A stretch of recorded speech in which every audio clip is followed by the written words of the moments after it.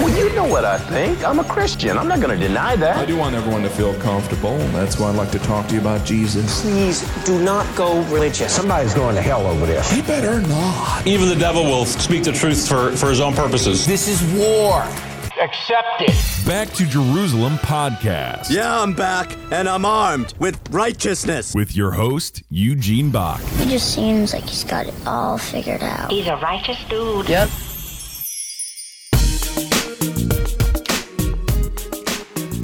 Hello and welcome to another Back to Jerusalem podcast. I'm Eugene Bach, your host for this time, and I'm coming to you live on delay from somewhere within the borders of Sweden.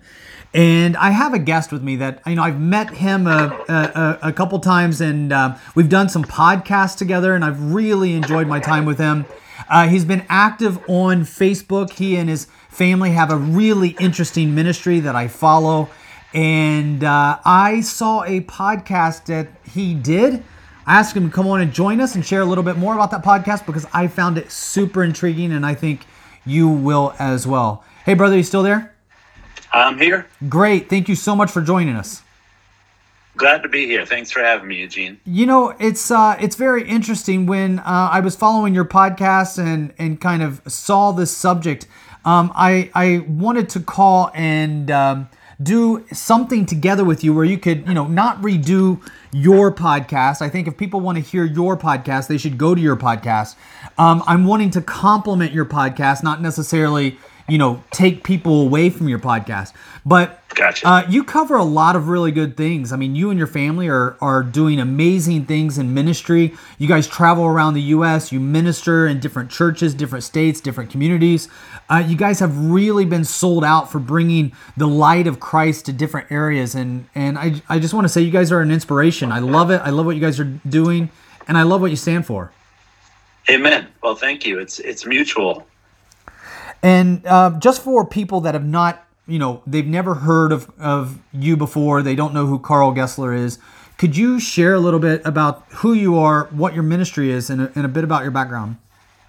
Yeah, I identify a lot with the Chinese house churches because I was raised in a home with two parents who came to the Lord through the Jesus movement. My dad came from like a Catholic background, and my mom from like a fundamentalist background. But they raised us in home. I was born at home, homeschooled, worked with my dad, and we did church at home.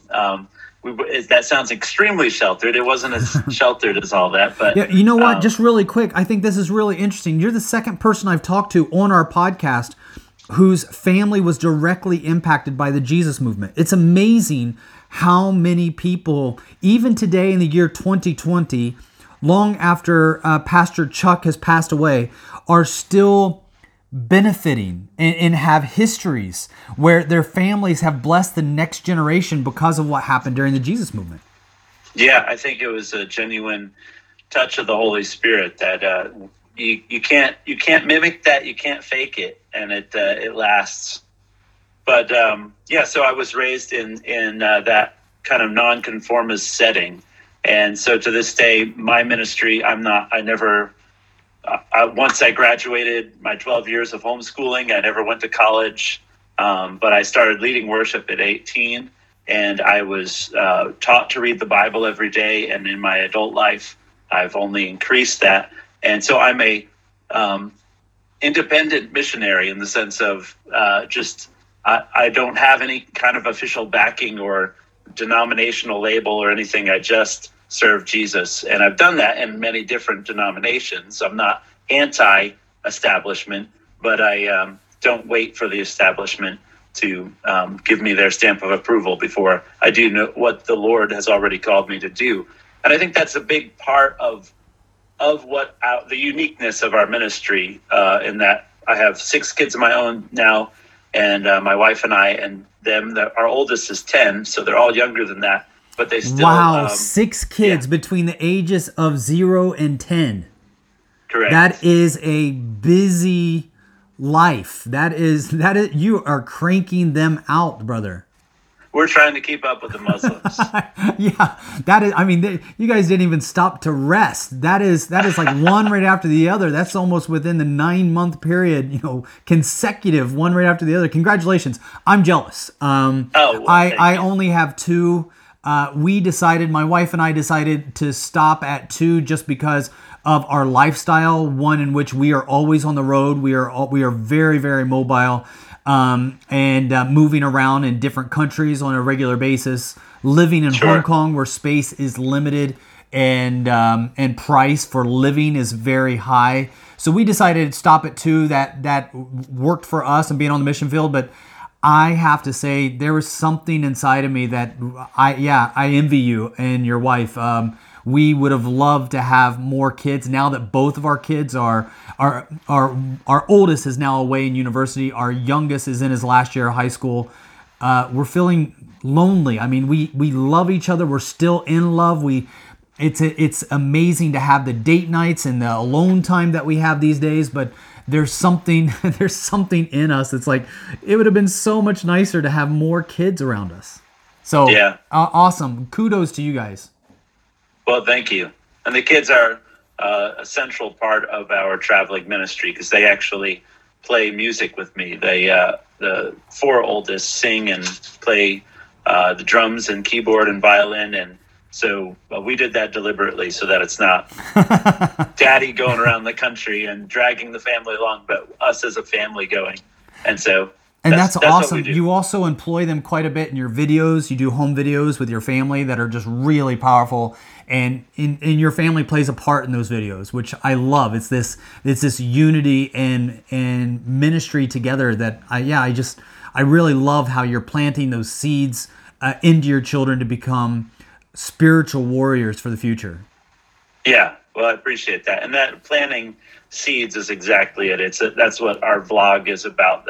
That's part of it. As we travel, we video because we want to inspire other people, especially Americans, because we've become so institutionalized as far as the way the church functions. And this year with COVID has really exposed this, that we need parishioners. We need normal people. We need everyday people to be active in ministry. And that's what we're trying to motivate people to just do what the Lord is calling you to do instead of waiting till somebody gives you their stamp of approval.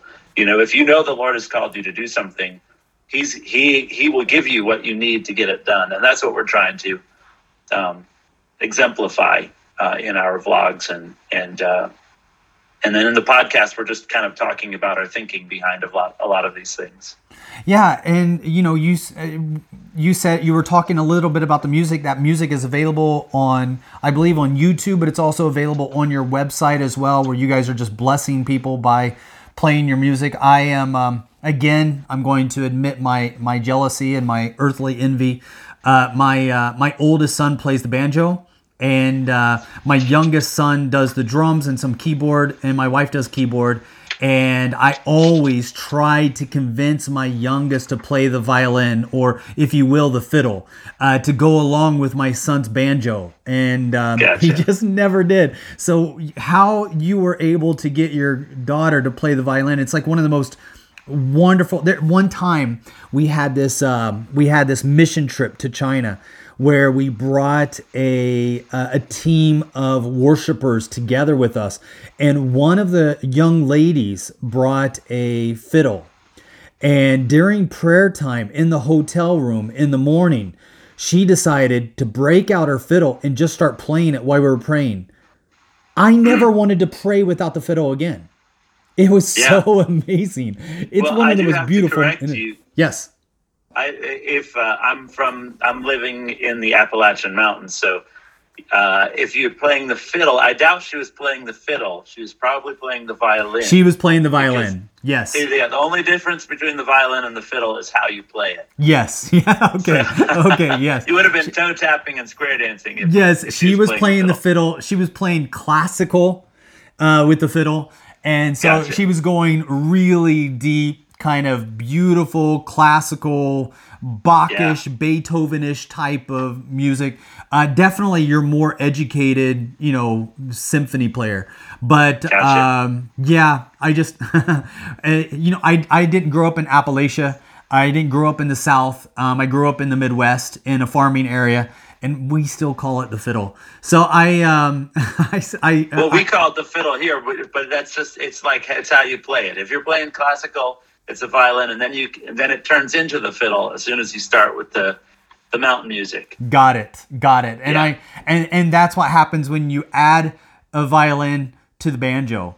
Exactly. Yeah.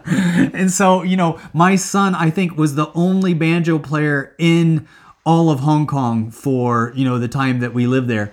And now he is in Vermont, and he just started a bluegrass band at his university. He's going to a military college, and so he just brought in a banjo. And I love what God has done with your family. I love the musical aspect, the ministry aspect, the family aspect. It's been really powerful. And in one of your episodes, you started to talk about the parables of Christ. And I thought that this was really powerful because it's something, and I don't have an agenda here. I'm going to be honest with you. I don't have an agenda. I don't have laid out questions. I just kind of wanted to pick your brain, if that's okay. And I wanted to have a real kind of coffee table discussion about the parables of Christ. And just to hear your take on, why Jesus didn't just speak straight out, why he didn't just give rule books, why didn't he say, okay, step 1, this, step 2, this, because sometimes parables can be, for some of us, they can be a little confusing. And you asked the question, were they supposed to be confusing? Did Jesus want to confuse his disciples or the people that followed him? And so I mean, what is your take on the parables of Christ? Yeah, so I've learned a lot by reading people a lot smarter than me, then I've had the audacity to talk about things that I think I've learned. But I've read a lot of N.T. Wright, and his writings has really helped me just contextualize a lot of the things that just didn't really make sense in the Bible. And one of those things is, like if the aims of Jesus. So we assume, and I always assume that, the point of the Bible, the point of the Gospels is to tell people how to get to heaven when they die. And so why would Jesus go around telling a parable that about, in this case, he was talking about I think we were talking about Mark 4 and the parable of the sower and the seeds that get choked out. And he says that he was speaking this, and some people weren't understanding, and the disciples were asking for an explanation. And he said, I'm going to just go ahead and read it here so I don't misquote it. But he says, to you has been given the mystery of the kingdom of God, but to those who are outside, they get everything in parables, so that seeing they may see and not perceive, and while hearing, they may hear and not understand. Otherwise, they might return and be forgiven. And I've always heard that in the context of Calvinism, like, the people that God wants to save will understand, and those he doesn't want to save won't understand. And that, of course, never sat well with me. But coming to understand that Jesus, as it says in Mark 1:15, Jesus came preaching the gospel.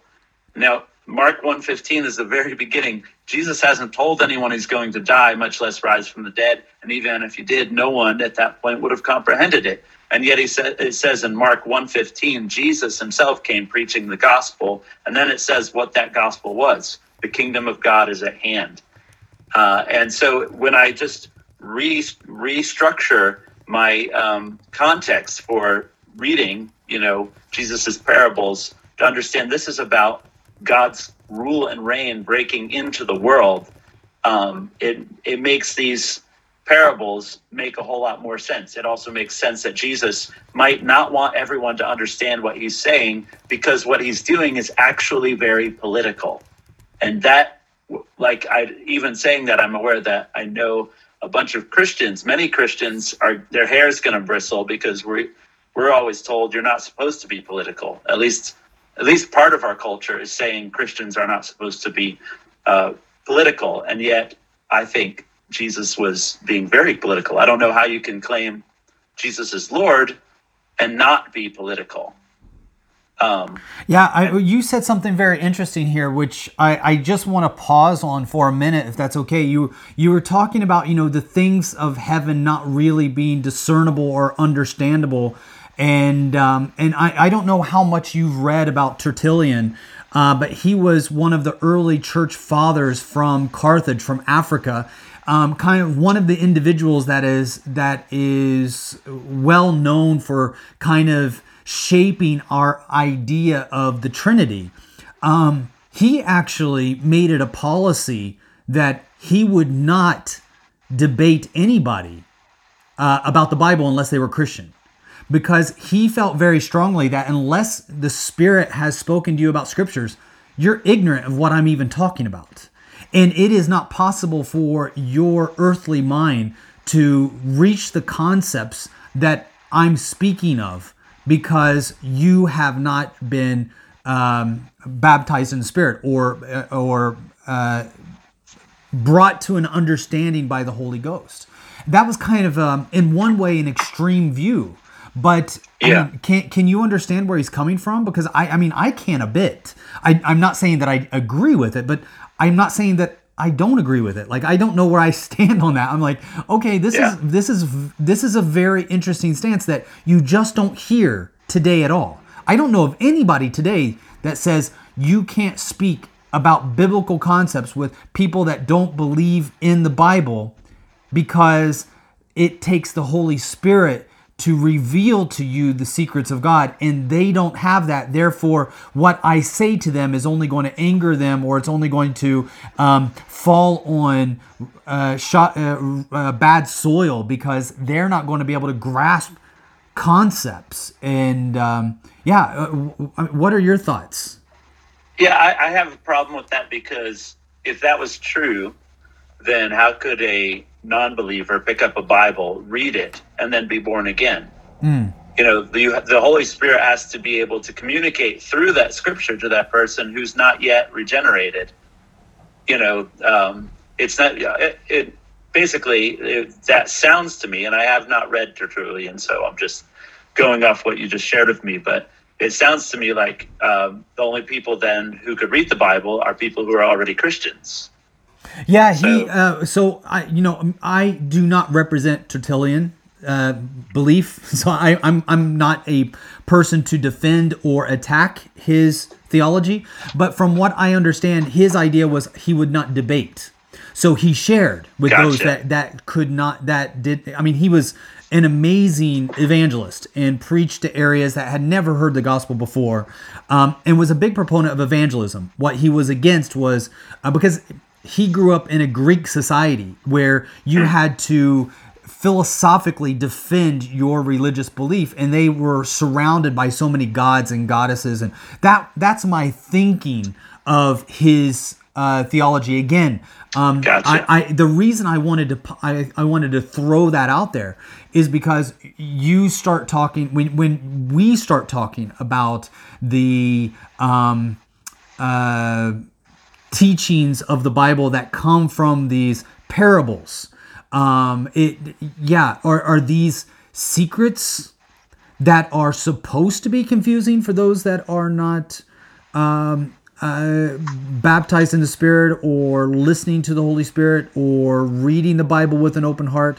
Or are these supposed to be open to everybody? Do the parables make things more simple, or do they make things more complicated? I think the parables are actually they are meant to be understood.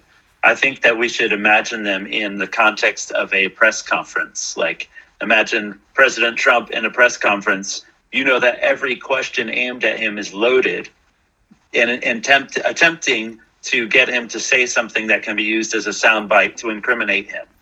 And so when Jesus is in this public debate, which is, as I understand it, that there's, in that honor shame culture in the Middle East, these are teachers having a debate, and if you shame the other one, you win. And they're trying to, the Pharisees are trying to get Jesus in trouble. And you probably have heard this story, but I think it was Watchman Nee or someone like that. It was a Chinese church leader a long time ago who was supposed to preach, and he knew that there were communist plants in the auditorium or wherever it was he was speaking. Sound like a Westerner in an auditorium, but wherever he was speaking. And he knew that they were waiting for him to say something that they could interpret as being against the government.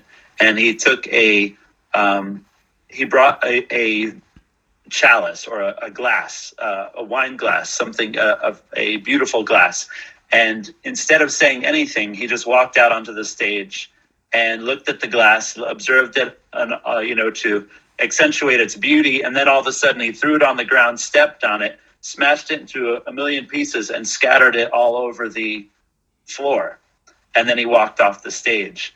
And the plants in there who were looking for a soundbite to take back to get him arrested had no idea what he was talking about, but the church did. The church understood that he was talking about the church and its beauty, God's treasure, and that through the persecution, he was spreading them far and wide across the country.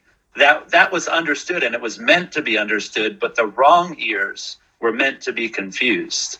And I think that's a beautiful example of what Jesus is doing in his parables. It's so that those who have ears to hear, those who actually want to understand, those who actually are seeking the truth and not seeking to get rid of someone they find inconvenient, they do understand. But those who are simply looking for a way to incriminate someone who they know is innocent, they're going to be confused.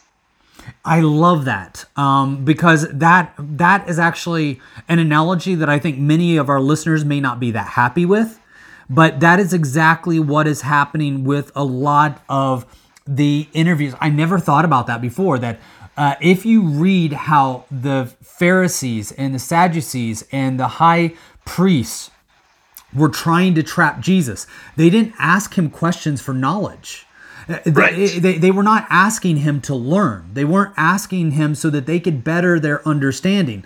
Like you said, they were asking specifically to entrap. And I've never made that connection before, that whenever President Trump does a press conference, for the most part, I mean, there might be some honest reporters that are trying to find information to, aid their journalism. But there are a lot of people, whether you like Trump or you don't like Trump, I think you have to concede that the majority of questions that are asked of him during press conferences are meant not to get information, but to have him trip up in his answer so that they can smash him. Right. Yeah. And all presidents face that. Yes. And every candidate for office faces that. Yes, absolutely. Every candidate for office faces that. Some have, and Trump has this as well. Some have friendly journalists that ask you softball questions. Again, those questions are not meant to get information. They're meant to lob up a subject that they know that you're going to hit out of the ballpark. They're meant to put up a subject that they know is going to highlight your strengths. And so, yeah, I think that's a really great way of looking at it, that, there are times where we see the parables as a way of demonstrating knowledge to his followers, and at the same time, maybe not giving the right information to the enemies. Yeah. I think you can see that in another example too, when Jesus talks about divorce. A lot of times we read that as if like Jesus all of a sudden decided to, hey, let's talk about divorce. Some people today will say, well, Jesus never spoke against homosexuality, as if Jesus just went around talking about ethical questions and giving his once and for all answer. And I think that's just simply not understanding the context of Jesus's own mission, his own purpose in the Jewish specific, first century specific context that he was in. So that when Jesus is talking about divorce, the reason that comes up is because when he is in the same area where John the Baptist got beheaded for saying that Herod's behavior in marrying his immoral behavior in marrying his brother's wife proves that King Herod is not the Messiah that he was claiming to be. Like, this is stuff that I learned through N.T. Wright as well. But it's, Herod, the reason he spent so much time on the temple was because the true king according to the scriptures, would be someone who would restore the temple. So he was trying to beautify the temple to legitimate his claim to be Israel's king in the eyes of the people. And John the Baptist wasn't having any of it, saying, well, no one who marries his brother's wife and flaunts the Torah like that could possibly be God's anointed. And of course, he gets his head cut off. And so what do they ask Jesus when he comes into that area? So what do you think about divorce? That they're trying to get him in trouble with Herod. That's, I think, when I discovered this stuff, it's like, wow, this is exciting, edgy material rather than a boring, moral teacher walking around saying moral things everywhere. Yeah, I've never heard of N.T. Wright before, but I will definitely be reading his writings, because what you just said, I've never heard before. What you just said about that question towards Jesus is a completely new, and there's going to be a lot of people that hear this and be very disappointed in my lack of knowledge in the Bible. But brother, this is why I love doing these podcasts with people like you, is because I learn from them. And right. In this situation, if I were to read the story of Jesus answering the question about divorce, and I've read it many times, and I've actually applied it many times, not just in sermons, but also in counseling. It's one of those things where I've looked at the direct message, but have never really considered the environment or the age or the context. When we learn more about the context of the day and time and setting of what Jesus said, why he said it, who he said it to, it really does come alive in ways like, holy cow, I never knew that before. And that's kind of what you just did to me right now. Well, that's awesome. I think that's why I do the podcast, because I discovered these things and I'm like, people need to know this. And one of the reasons I have not gone through seminary, I think I would enjoy, the right seminary. One of the problems is that I'm not denominational, so I don't know which. I could never figure out, well, which one would I go in? I have no idea. I think I would get in trouble in all of them. So I don't know. I'm just trying to read the Bible, just trying to follow Jesus the best I can, and this is what makes sense to me. But you sometimes in seminaries you are simply produced to be another one of our denominational members, but you're not actually made to just dig into the Bible and apply what you find there. You're just become a product. At least that's my perception. Of course, like I said, I haven't done it, so maybe I'm wrong.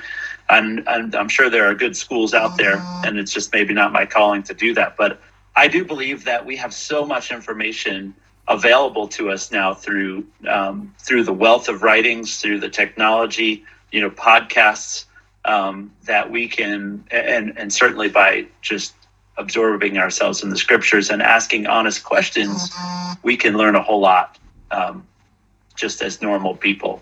Yeah, when you think, because all right, so I did go through seminary, and the seminary that I did not come from a Christian family, so seminary benefited me a lot. During my understudies, I was learning things about the Bible that my wife laughed at because she grew up in a Christian home, and it was basic knowledge for her. So gotcha. For me, seminary taught me a lot of the fundamentals that I probably could have learned for free as a kid. But because I never went to Sunday school, I did not grow up in a church, I did not grow up in a Christian family, the things that I learned in seminary were absolutely essential for me as a new believer. But I really do believe that the things that I learned in seminary, I could have probably learned with, $1.50 in late fees at the library, had I really been engaged in wanting to learn from God's word. And we see that from the disciples, the very individuals that in seminary you are studying from. None of them had a proper higher education, or not in a theological sense. None of them were Judaic scribes. None of them were considered to be Jewish leaders for the temple, or they did not carry any clerical responsibilities. And as someone that has gone through seminary, I would not discourage anybody from going through it, but I also would not attack anybody that has never gone through it that wants to be in full-time ministry. I don't believe that a degree is a requirement for full-time ministry. In fact, I think that it can be harmful. Studies have shown that the more formal education you have in theology, the less likely you are to be evangelical. Meaning that the higher you are in your education, the more you spend time debating scriptures with other Christians, right. Which is it becomes theory. It becomes theory, and it becomes circular in the way that you're debating with people, you're splitting atoms with individuals that already know the truth. Meanwhile, there's an entire world out there that has not even heard the essence of the good news, and so studies have shown that the higher you go in biblical education, the less likely you are to pursue a career or a lifestyle or a vision to preach to those that have never heard.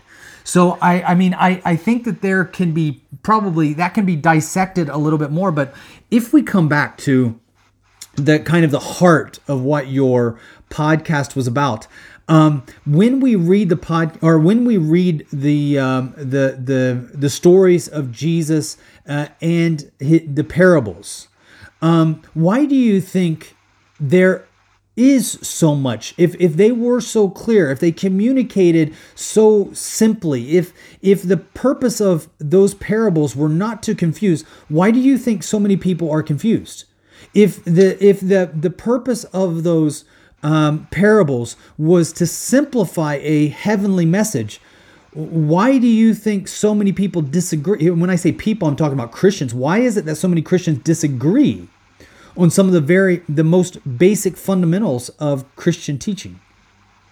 Yeah, I don't actually think that they were meant to simplify heavenly principles or heavenly teaching. They were meant to explain what Jesus himself was doing, which, like, the meaning of it. What does he think he's doing? And that was revolutionary to the disciples themselves, even though they had thrown their lot in with Jesus. And just to tie into what we were saying even about seminary, the disciples were not the highest educated people in their community, but what they did have was an intense knowledge of the scriptures, the Old Testament, the Torah, and they had solid ideas in their minds of what God's kingdom would look like when it would come, what God himself would do. And they had seen enough in Jesus through his healing power, the authority that he had carried, that they believed that God really is with this man, that his Holy Spirit is on this man doing work through him. They saw enough of that to throw in their lot with him, but still Jesus was, if we aren't surprised when we see who God actually is as opposed to what we imagined him to be, then then you must be God. There's going to be surprises. And I think when the disciples were observing Jesus, they were constantly surprised by what Jesus was doing. I want to take a pause there, because I think that is a really important characteristic of the followers that I think that sometimes not just we, I like to say we because it kind of makes my sin more diluted if I can share it with others. But you said something really powerful, which is that if Revelation, or I'm going to paraphrase it, if Revelation doesn't surprise us, if Revelation fulfills our own ideas of who the Messiah is rather than being surprised and overwhelmed or blown away, then we must be God. I think that's really powerful, because there are so many times where I feel like I've got it now. I know who Jesus is. I know exactly who he is. And in fact, if you disagree with me, it's because you're stupid, you're wrong, and you're sinful. And if you want to know the right way to God, take a seat, listen to me, and I'll tell you. And I think that is such a prideful way to look at Christ. And what you're saying is that Christ was not exactly what his disciples thought he was. Right. But he was enough of what they thought, of what they expected, to recognize him as embodying the God of Israel. Like that ultimately was what they concluded about Jesus, was that he actually embodied the God that they had worshipped in the temple. And they, to the extent that they actually, when the temple was destroyed, they were actually okay with it because they knew that they had become the temple of God.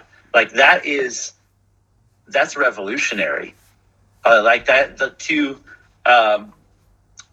draw that conclusion, to begin to worship Jesus as you used to worship Yahweh in the temple, gathering together and worshiping Jesus. That's a huge leap. Yet they had seen enough in Jesus that was consistent with the God of Israel, their expectations of what the God of Israel would do, that they were able to follow him. So I mean, like there's a surprise about Jesus and the way he's representing God to them. Like, well, we didn't expect that, but there has to be also a recognition of something we recognize if we're going to follow him as well. Does that make sense, or am I just no? It absolutely does. I want to step up something a little bit. I want to throw you a pitch that's not so much of a softball, and see which direction you hit it, because I'm interested. We see that Jesus spoke in parables, and he did it several times, and he did it oftentimes to not just teach heavenly concepts to his disciples, but to also share with them what to expect in the future.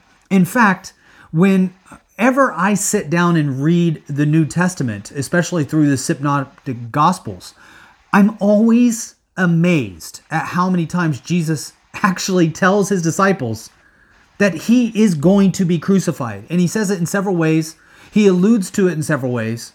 And yet when he is, the disciples are surprised. Like, they're not only surprised, but they scatter. Jesus says to Peter that he will deny him. Jesus says to Judas that he will betray him. Jesus says that he will die and rise again on the third day. If speaking in parables was supposed to be so revealing and to simplify ideas and concepts, why is it the disciples were so confused when the time for crucifixion came? Yeah, could feel the water getting hotter. Also, know that I'm not asking for a perfect question here. I'm just honestly, like, these are questions that I ask myself so that I can dig deeper into God's word, because I know that there's an answer there. I've been walking with Christ long enough to trust an honest question of him. I have security, if that makes sense, in my relationship with him, where I can ask tough questions, knowing that I may not come up with the answer today, but Christ will answer that question in a way that will completely and absolutely blow me away, but also bring about not doubt on his word, but confirmation of his word. And I truly believe that the best way to learn in God's word is to not... this is going to come out, and it's only because I don't have the words, okay? I'll let you know that I have not sat down and really thought this through, but so I may take this back later, but Job questioned God, and God answered him. God also shook his world and said, "Who were you there when I measured the heavens and the earth and the oceans? Were you there at the beginning of time?" And Job was like, couldn't do anything, but, "Oh God, you are amazing." But still, he allowed Job to have those questions. Yeah. Well, in answering your question about, the disciples not understanding about Jesus' crucifixion, even though he was telling them this is going to happen, I think it'd just be helpful just to back up a little bit to we have to understand the disciples' expectation of what were they expecting out of a Messiah. Because again, we have kind of oversimplified the gospel to be about how I, as an individual, get into heaven when I die.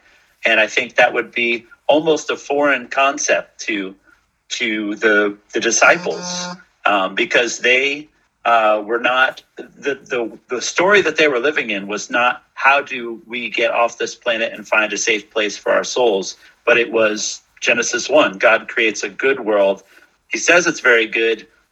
Evil enters the world, but then in Abraham, God says, in you and in your family, I'm going to bless, and I'm paraphrasing here, I'm going to bless everything that was cursed in Adam. Or I'm inferring there that is the message of Genesis, that Adam rebels, doesn't trust God, sin enters the world. Abraham believes, does trust God, and the restoration begins. And so the expectation that Israel was waiting for was for the God who lived in the temple to flood the entire creation with his glory as the waters cover the sea. And this, again, some of it, I don't know, I have no idea how you'll receive this, but in Genesis, I believe, and John Walton, who's a professor at Wheaton College, has some great stuff on this, describes, he argues that Genesis is deliberately describing the entire creation as God's cosmic temple, so that on 6 days God works, and on the seventh day he rests, not in the sense of taking a vacation and doing nothing, but in the sense of moving in. He moves in and takes his rest inside this house that he built. And the story of Israel is a story of restoration of God's good creation, that God is coming to boot evil out and to establish his righteous rule and reign on the earth as it is in heaven. I mean, that's why Jesus tells us to pray, your kingdom come, your will be done on the earth as it is in heaven. And so I believe that the disciples' expectation was for Jesus to come as king. And, of course, this is what I would think too. He's going to beat the bad guys. He's going to establish his kingship. And, like two of the disciples asked Jesus, so when that happens, can I be on your right hand and my brother be on your left? Like, we're ready for that kind of kingdom. And Jesus says, you don't understand it, because when I'm enthroned as king, there are two people already assigned to be on my right and my left. And he doesn't say this explicitly, but they find out it's two thieves who are crucified next to him. It's like, that's the way my kingdom is coming. Do you know what you're asking for? Because I don't think you do. And they have this anticipation of God setting up his rule and reign. And they have this history of things like David and Goliath. Israel has an enemy that's way too big for them. And the underdog wins by the power of God. There's the story of Israel leaving Egypt. They're the underdogs. They're slaves. How are they going to be delivered? Yet somehow they not only are delivered from Egypt, they go through the Red Sea and they loot Egypt on the way with all their gold, and God makes a way. They're used to the underdog story. They've even seen the story of Judas Maccabeus, who where we get the tradition of Hanukkah from, where he was not supposed to be able to win the war against the Syrians, and yet he somehow was able to drive out the Syrians and restore the temple. And so they're expecting Jesus to have some kind of battle to bring about his kingdom. And when Jesus says stuff like, we're going to Jerusalem, the Son of Man is going to be crucified, and it's not clear the way Jesus uses the phrase Son of Man sometimes, if he means just like me, or like, is that the title of, in Daniel 7, there's one like a Son of Man who is seated on a throne next to Yahweh, so they could have taken that either way. He says, but as being like the Messiah, or, like us, we're going up to Jerusalem and they're going to defeat us, or it's going to look like we're defeated, but we're going to rise up and win it in the end, like we always do, like God always comes through for us in the past. I think they understood it in that context, that I think that was their only way that they could process it, because they couldn't imagine the Messiah himself being killed, but they could imagine we're going to go have a fight and it's going to look bad, but ultimately were going to win. I think they understood Jesus to be an apocalyptic prophet who would use that kind of language, and they didn't really think he meant it literally. That's a mouthful and a half. Yeah, no, I think that you took us down a very interesting road, because I can picture myself in that situation. So many times I'm given revelation or new information, but I am incapable of receiving it because I have my own ideas. And my own ideas have shaped categories and boxes in which I deposit information. And if new information that I'm receiving does not fit in those predestined categories, then I throw it out. It passes right by me.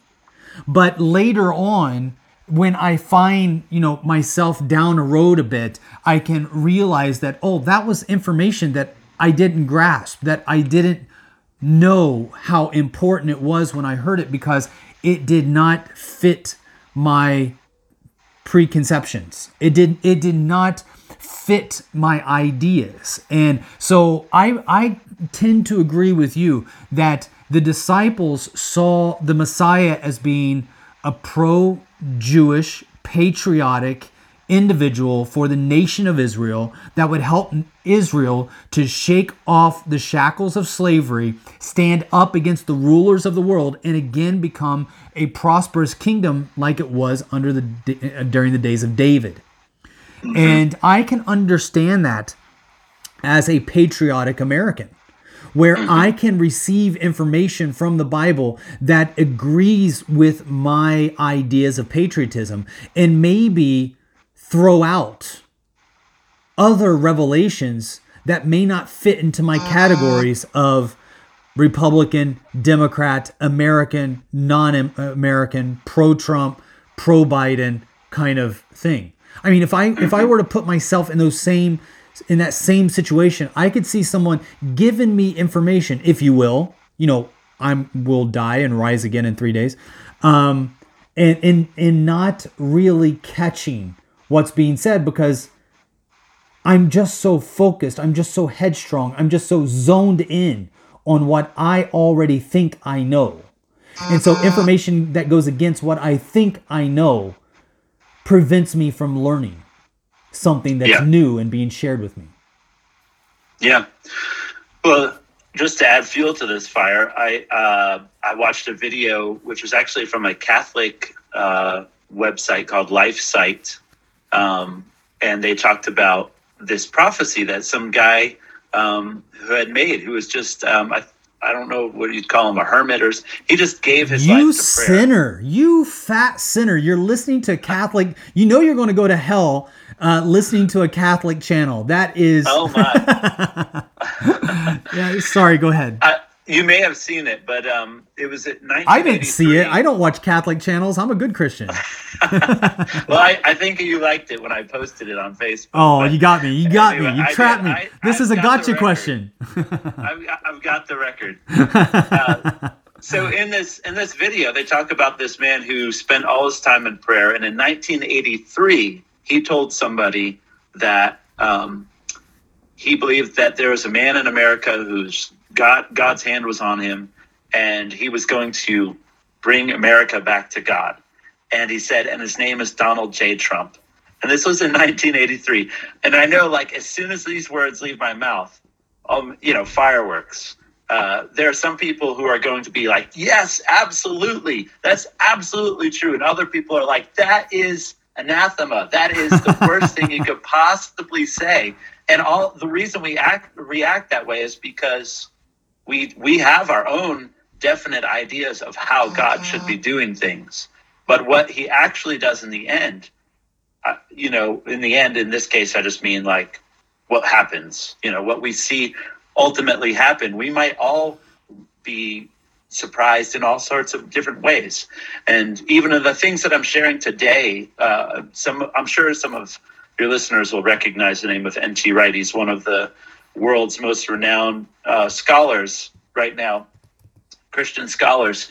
And some people, if you are a John MacArthur fan and you heard me say N.T. Wright, you automatically don't like me because John MacArthur's not a fan of N.T. Wright, and so there's like, this tug and go, and I have learned a tremendous amount from him, but I also disagree with him at some points, and I think that the Chinese church, and which is one of the reasons why I love listening to your podcast, is the way they live life without all the information that I have access to, but the devotion, the commitment to Jesus himself, the person that they know, more than the theology that they think about. They know the person.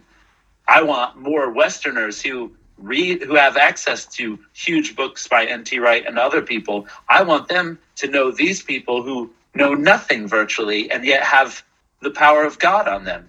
And I think that both sides might be surprised to learn that Jesus is at work in both of our lives, and we could actually learn from each other. It doesn't mean that we should not point out errors in each other's thinking or in our living at all, but actually that we should come together in order that we can refine our critique of one another to be more accurate.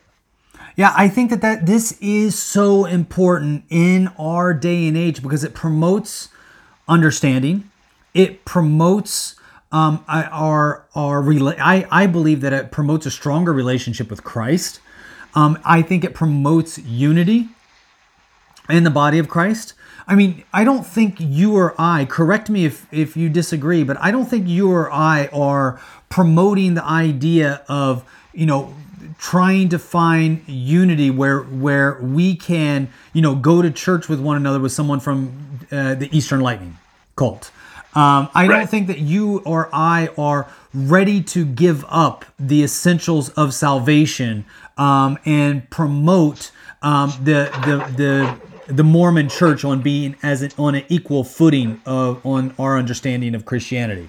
However, within the broad spectrum of Baptists, even Catholics, Protestants, worldwide, within the Lutheran Church, within the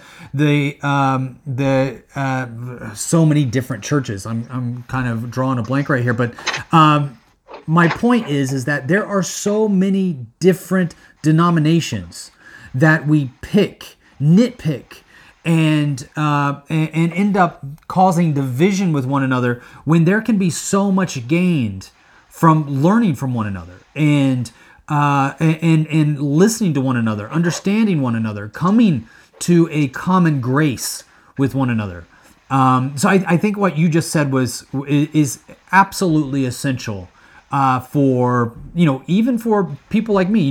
When I bring in people to speak at the underground house church meetings inside of China, nobody is asking what denomination they're from. Nobody is asking, their ideas on A, B, or C.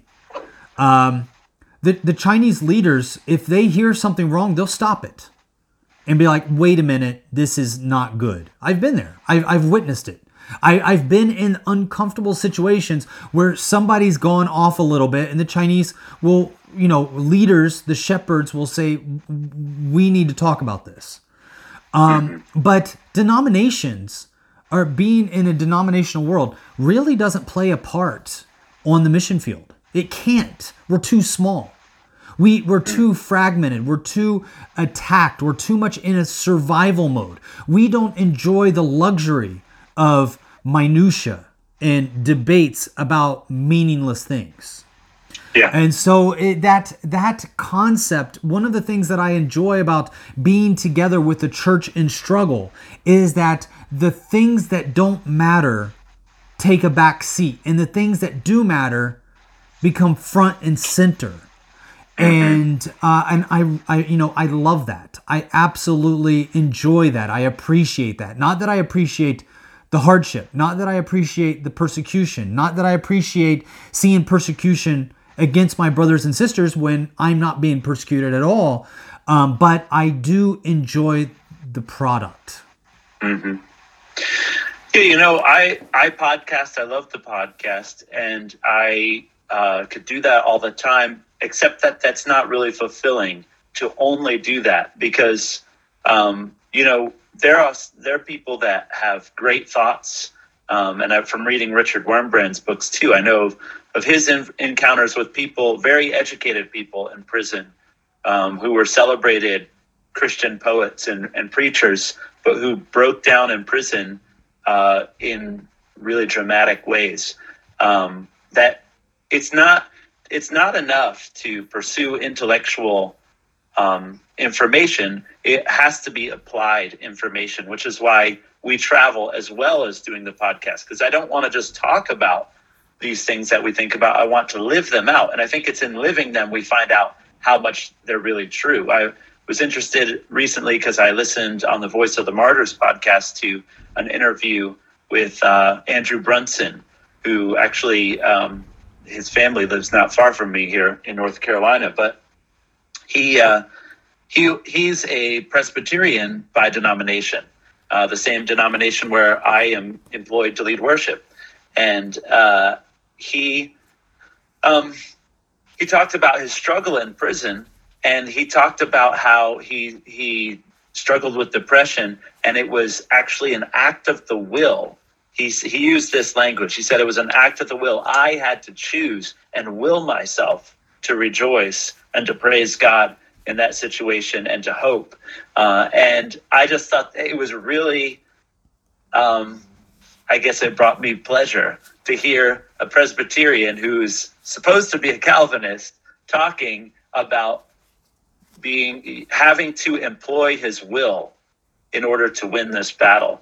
And I think that's a great example of when your theory actually meets the road, what you find out you have to do. Yeah, I love that. God to be. Yeah, I absolutely love that. I think for those of you that are listening to this podcast and don't know who Andrew Branson is, he is the individual who was put in jail because of his faith in Turkey. Spent some time there. We actually did a live Facebook post, believe it or not, together with Brother Eugene while he was under house arrest in Turkey. And yeah, I remember seeing him get on his knees, lay his hands on President Donald Trump in the Oval Office and lead everybody in the room into prayer in the name of the Holy Spirit. That was phenomenal to me. I want to thank you so much, brother, for coming on, sharing with us. I think that this was a very beneficial podcast. I really love your insight. I love benefiting from the amount of time that you spend in prayer and before the throne. I think that we as listeners for this podcast are going to be better for it. It's been a real joy having you with us. Thank you so much for having me, Eugene, and thank you for all you do. And if I could say, just if people want to find out more about our ministry, they can find the vlog, the music, the podcast, everything on our website, which is thegospelforplanetearth.com or karlgessler.com. I'm not sure which one's easier to spell because I have German roots, so it's Karl with a K, and so. But I would love to connect with folks. So. Yes, I would highly encourage you guys to go to Karl's website. I'm there right now. You can Google the Gospel for the Planet Earth. That will come up with a link for Karl and his family. Or like he said, you can go to karlgessler.com. That's KarlGessler.com, karlgessler.com. Karl, thank you so much, brother, for being with us. Thank you, Eugene. God bless you. God bless you. And thank you so much for joining us for another Back to Jerusalem podcast. Again, I'm Eugene Bach, your host for this time, and I'm coming to you live on delay from somewhere within the borders of Sweden. God bless.